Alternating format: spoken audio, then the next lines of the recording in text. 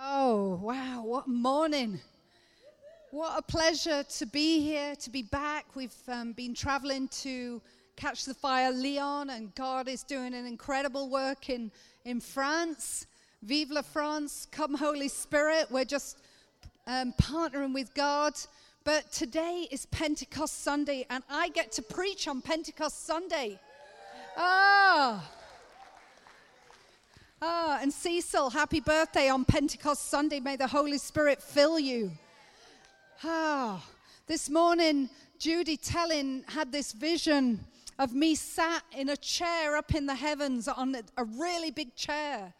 And she was asking the Holy Spirit, what are you doing today? And he said, I'm bringing an upgrade for my body today, for my children. We're going to go higher. We're going to go higher, Catch the Fire. Oh, that rhymes. We're going to go higher, Catch the Fire. Wow, thank you, Lord. And people say to me, what is the name of your church? And we say, Catch the Fire. And they're like, wow, that sounds intriguing. What's it about? And we say it's about the fire of God's love. It's about the Holy Spirit coming to us with fire. And the day of Pentecost is not just a historical story. It's actually in the Bible for our expectation of our life here on the earth. That we would be like the disciples who waited, like Jesus told them to stay in the upper room and to wait in Jerusalem. He told them to wait in Jerusalem until that they would be baptized with the Holy Spirit. The possibilities of God coming and baptizing the disciples and his children with a massive promise that included power and fire. Wow. And so Catch the Fire, I declare over you that you will be people who are baptized in the Holy Spirit and fire in your lives, that you would be effective in this world and in your lives and in your families. So in Luke 24 as well, 49, Jesus actually says, wait for the promise of the Father, but stay in the city until you're clothed with power on high. There was an association of the promise of the Father and being clothed with power from on high. Wow.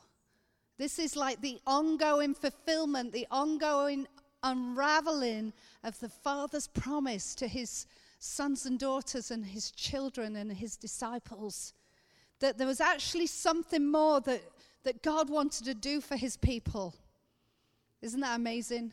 I want to be in a place today where I'm open for the more of God. I'm open for the promise of the Father to be fulfilled in my life in a greater measure. I'm wanting an encounter and a graduation as a son and daughter to be another level of experience of the fire of God. Because that's what it's about, people. The disciples, what were they thinking that, the promise of the Father, what does that mean? It's like, wow, that sounds like something massive, a massive gift. They didn't realize we've got hindsight and we've got scripture that tells us that it was an experience that changed their life and changed the known world. And from there, the gospel spread, churches were planted, mission started happening, and Christianity and the love of God covered the face of the earth. But what were they thinking? They didn't know it was going to be such a dramatic encounter of God's transforming presence. They didn't know what it was, but they'd had time with Jesus. They'd spent time with Jesus, and they had an insight into perhaps what it was going to look like. You see, in John 5, verse 19, Jesus actually told his disciples, and he'd spent time with them, traveling, training them, teaching them things that they didn't really always understand of the kingdom, and saying things like, the Son can do nothing of his own accord, but only what he sees his Father doing. So Jesus was a reflection of whatever the Father was doing, Jesus the Son did likewise. And verse 20 says, for the Father loves the Son and shows him all that he himself is doing. And greater works then these will he show him, so that you may marvel. For as the Father raises the dead and gives them life, so also the Son gives life to whom he will. You see, there's greater things actually available for us. He was saying, I'm doing what the Father is doing. Everything he sees, I'm kind of acting this out on the earth. But there's going to be greater things. You see, the disciples were hearing these things, and they were like Pete, kind of, waiting for something, but really not understanding what they were waiting for. And Jesus was radical. He would do things like heal a crippled man at the pool of Bethesda that had been sick and disabled for 18 years. And he did it on the Sabbath. And he did it in a way that he was making himself like God. He was making himself equal to God. And so the Jewish people, the religious people, were unhappy. But Jesus' answer was, my Father is working, and so am I. And so the disciples saw this. They saw Jesus do radical things like healing lepers and people that had diseases. And, in the law, they would know that if you touched somebody that was unclean, you'd become unclean. But Jesus was making them clean. They were intrigued. And then, Jesus, after he'd been raised from the dead, he gave the disciples the Great Commission. Matthew 28, verse 18. He says, all authority in heaven and earth has been given to me. Go, therefore. It's been given to me, but I'm telling you that you go and you make disciples of all nations. I mean, what did they think when they said all nations? We don't know how many nations there probably were in the nations that were discovered at that time, but he was giving them a massive vision. He was giving them a possibility of a life that they've never experienced yet, that had to come from heaven itself. He says, baptizing them in the name of the Father and of the Son and the Holy Spirit, teaching them to observe all that I've commanded you. And behold, I'm going to be with you. But there is, again, he says, baptize them in the name of the Father, the Son, and the Holy Spirit. He was giving them some keys about what their future was going to look like. And so, after all this time, they're waiting in Jerusalem, just as Jesus said in Acts 2, that famous chapter, verse 1 to 4. I'm going to read it from the Passion Translation because it's very explanatory. I can't remember that word. I'm sorry, my brain is a bit fuddled. On the day Pentecost was being fulfilled, all the disciples were gathered in one place. And we went to Israel and saw the upper room, and it was not a big place. It was like one of our little side rooms here. But suddenly they heard the sound of a violent blast of wind rushing into the house from out of the heavenly realm. Literally, heaven crashed in. The realm of the supernatural, the place where God dwells, crashed into an earthly realm in a small room with a bunch of 120 people that were gathered, listening and obeying the voice of God, the voice of Jesus that said, wait until you're clothed. They had an expectation. And it says the roar of the wind was so overpowering, it was all anyone could hear. A few years ago, when we were in the UK, we heard a recording of the Holy Spirit coming into a group of First Nations in the north of Canada. And it sounded like a chopper, a helicopter chopper, this noise. And it was literally almost an enactment of what was happening in this room. And it was loud and overpowering. And then all at once, a pillar of fire appeared before their eyes. And they were all filled and equipped with the Holy Spirit and were inspired to speak in tongues. There was like an overflow. There was an overflow of expression and joy. It was loud. They were empowered by the Spirit to speak in tongues and languages that they'd never even learned. It was definitely heaven crashing in to the natural realm, that it sounded like a violent wind and tongues of fire. Can you imagine? just came upon them. It was dramatic, guys. It was not just a little nice, little quiet moment. You see, when God wants to crash in and bring heaven to earth, we need to be prepared for the dramatic at times. We need to expect that God himself, the God of all heaven and earth and the universe, when he wants to come and touch us, it's going to sound dramatic. It's going to be loud. It's going to be expressive. There's going to be a release of sound and noise and crying and weeping and shouting and praising the Lord. It's going to be all over the place. We're going to be off the map. It engulfed all their physical senses. It was like their physical senses, their 5 senses were bombarded by God. I mean, I'd love to see a movie of this happening. I mean, I think it would be amazing. It wasn't just words. There was so much power that came from there. It was an experience never seen before, and it was referred to as the promise of the Father. And the Holy Spirit came and baptized, literally immersed them in fire. Fire is noisy. It takes over. It goes out of control. If you open doors during a fire, the fire spreads. Fire is noisy. And the tongues were a manifestation, an expression of what God was doing at that moment. You see, up until this point, the disciples had just seen Jesus in action, right? They'd heard things that were like almost too good to be true. Are you referring to me? I'm just a fisherman. Are you talking about me, this normal, simple person?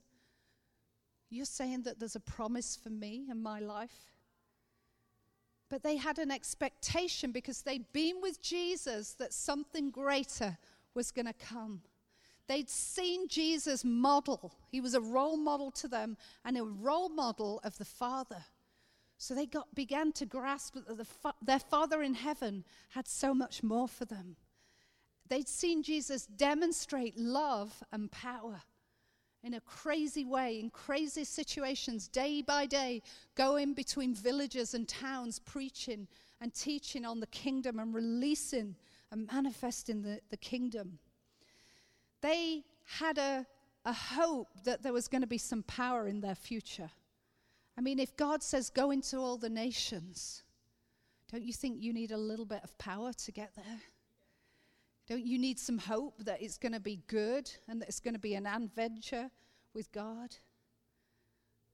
They were going to be given power to live a joy-filled and an adventurous life. It was going to be fasten your seatbelts, everyone, because we're going on this roller coaster with the Holy Spirit.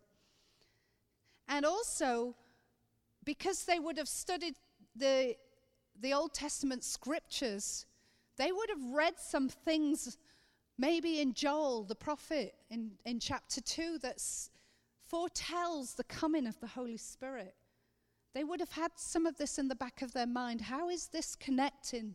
You know, Jesus, our Messiah, the anointed one that's come, how is he going to connect what Joel said?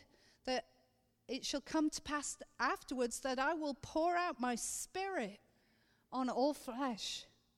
And your sons and daughters shall prophesy. Amen.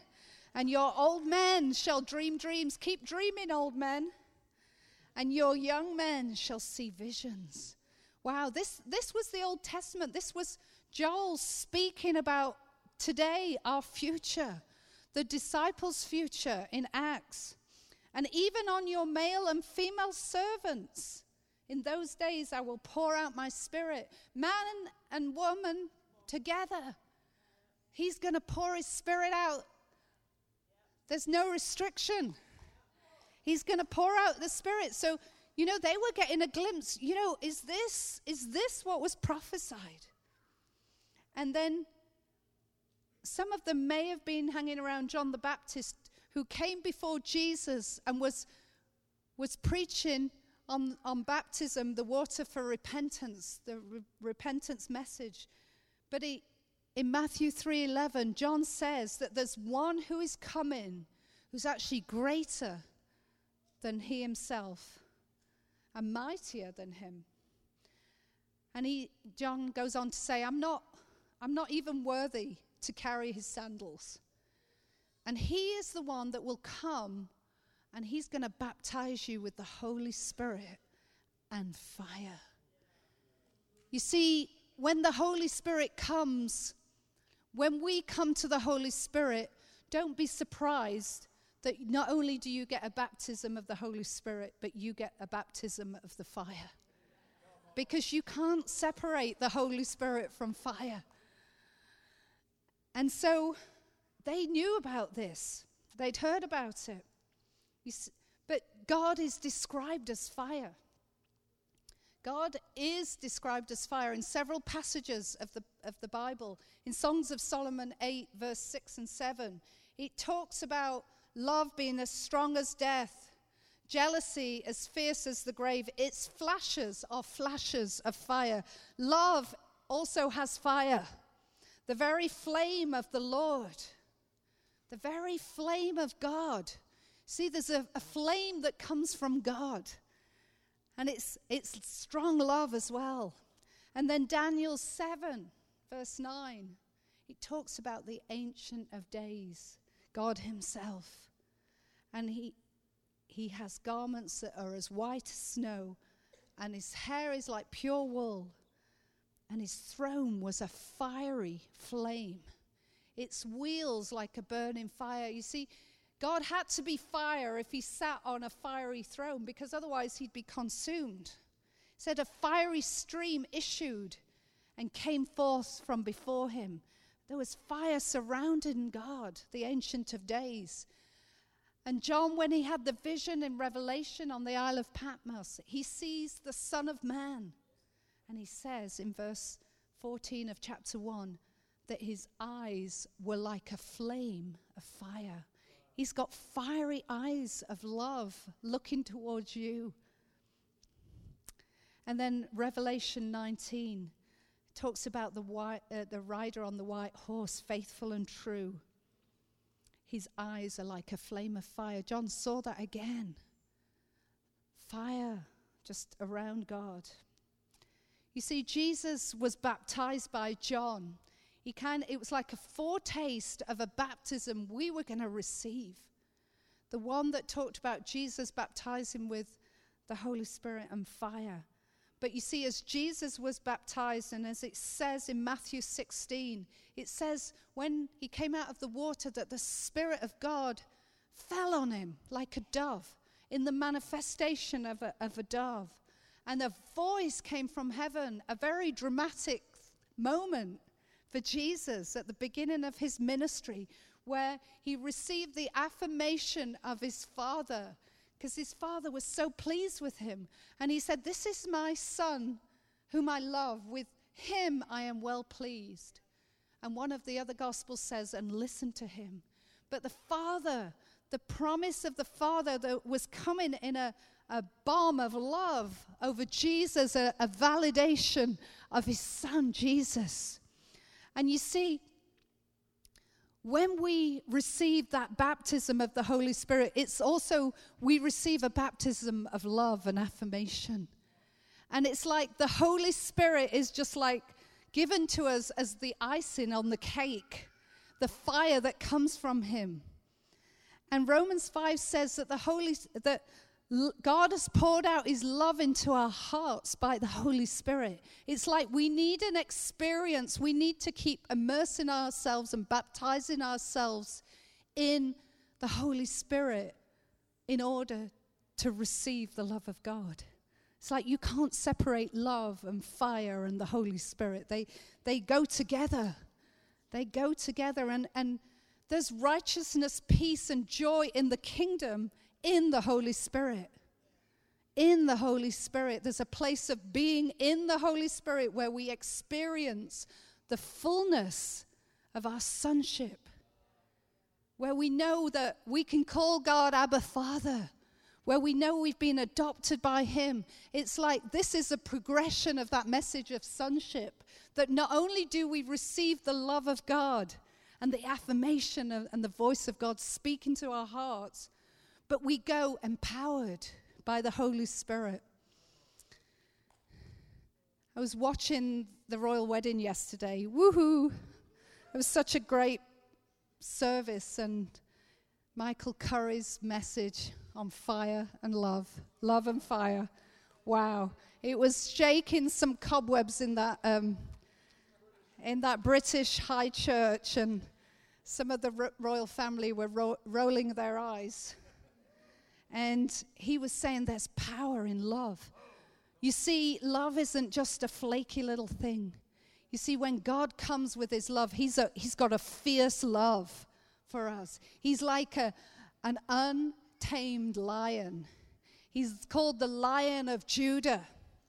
He's not just the little gentle dove. He also comes in a very strong way. And Proverbs talks about the mighty ox of the Holy Spirit. He's like an ox. And an ox, you don't want to get in the way of an ox. You know, they're full of bull. Sorry, that was a joke. They have the capacity to squish you and full on knock you down. God's love is a fierce love. There's power when the love of God overtakes us. So being filled is not a one-time event. It's not just, we read it in history, it happened for the disciples, maybe that was good for them. No, it's a place where each of us are constantly saying, I want more of you, Holy Spirit. I need more of your power. I need more of your love. I need more of your fire. And we as a church need to be people that not only are catching the fire, but we're staying in the fire. We're being immersed in another level of the fire.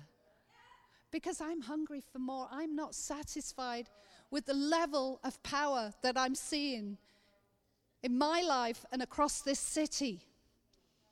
You know, we need to be distinctive and celebrate that God birthed this church because he wanted the Holy Spirit to be central and present, and he wanted to be honored amongst us.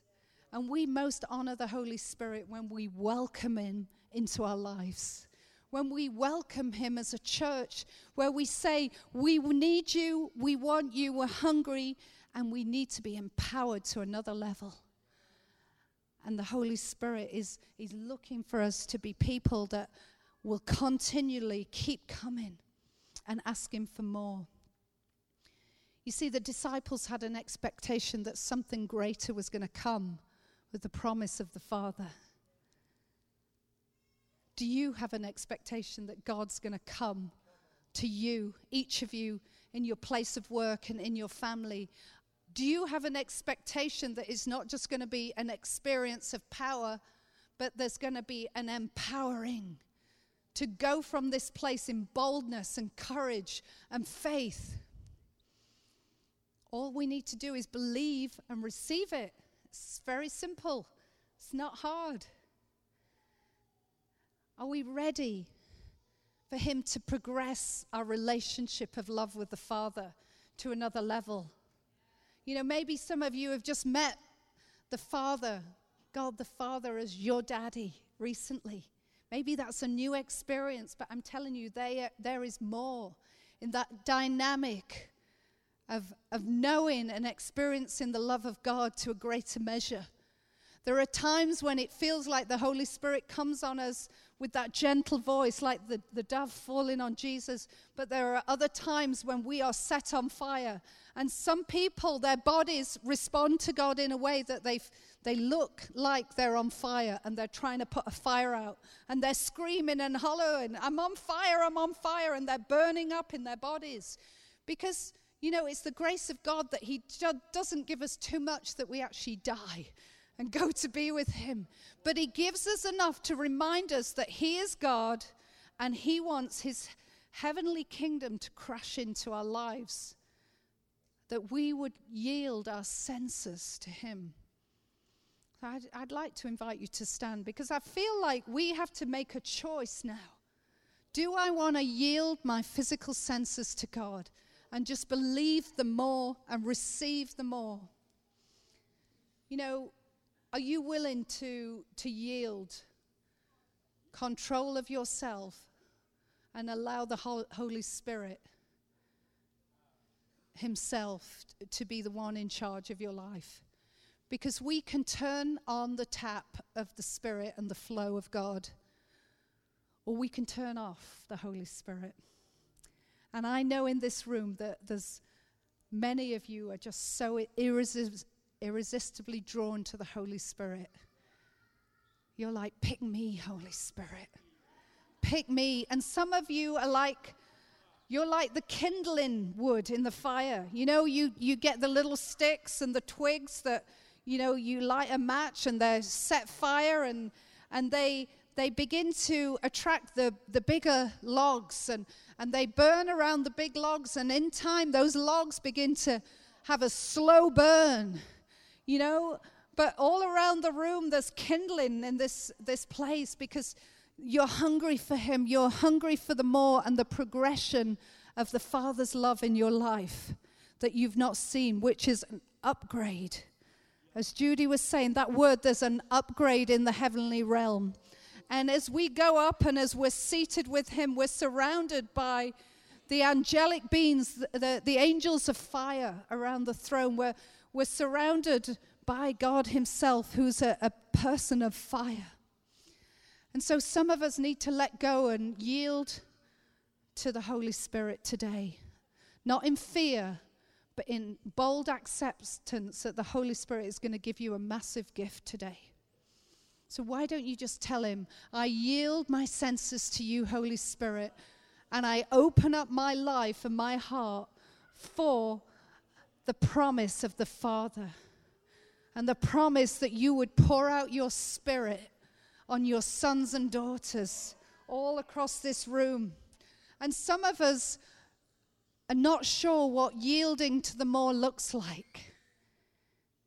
But you just need to say, I choose to yield to the more. Because God's going to surprise you. He's going to give you a bigger expectation of something greater. Some of you will begin to start feeling symptoms of fire in your body. You're going to feel warm. You're going to feel hot. You're like, you know, like those menopausal women around here that get hot all of a sudden. And speaking to myself there. But some of you are going to feel a sensation. Some of you are going to get an urge to begin to speak and cry out and speak in tongues. And some of you are hungering for the gift of tongues. And God wants to give you that. It's not the only manifestation of the Spirit of God, but it's a very important one. It's a very big one. And Jude talks about building ourselves up in Jude 20 in the most holy faith, praying in the Holy Spirit. That it's a prayer language that God gives to strengthen us. And it's for every believer that wants it. It's a gift. Any gift, we have to choose to receive it. And when it's God our Father who loves us passionately, we want to receive his gifts. And so right now, just begin to draw on the Holy Spirit, because some of you are going to be filled with so much boldness and power today that you're going to leave this place and you're going to surprise yourself that when you open your mouth, how much authority, how much boldness, and how much wisdom and revelation is going to come from your mouth. And you're going to hold the hand of your friend as you are just comforting them, and they're going to be like, what is that I've just felt? Some of you are going to be so electrified that you're going to touch somebody and you're going to give them a shock of the Holy Spirit. That is the normal more of the Holy Spirit that God blessed his disciples with after they were baptized. So Father, we right now, Holy Spirit, begin to draw on him in this room. Begin to be like those kindling pieces of wood that says, I'm here, Holy Spirit. I'm ready for your fire. I'm ready for a baptism, an immersion. I'm ready for that mighty ox, and I'm ready for the fire of God that is round your throne, that you are the fiery one, God, Holy Spirit, the love of God, the love of God that flows. We ask you, begin to draw on him. Tell him that you're ready for another fresh baptism, that you're not satisfied with where you're at, that you need more of him to be an amazing witness, to live on this earth beyond what you thought you were called to do, but into the calling and the high purposes of God.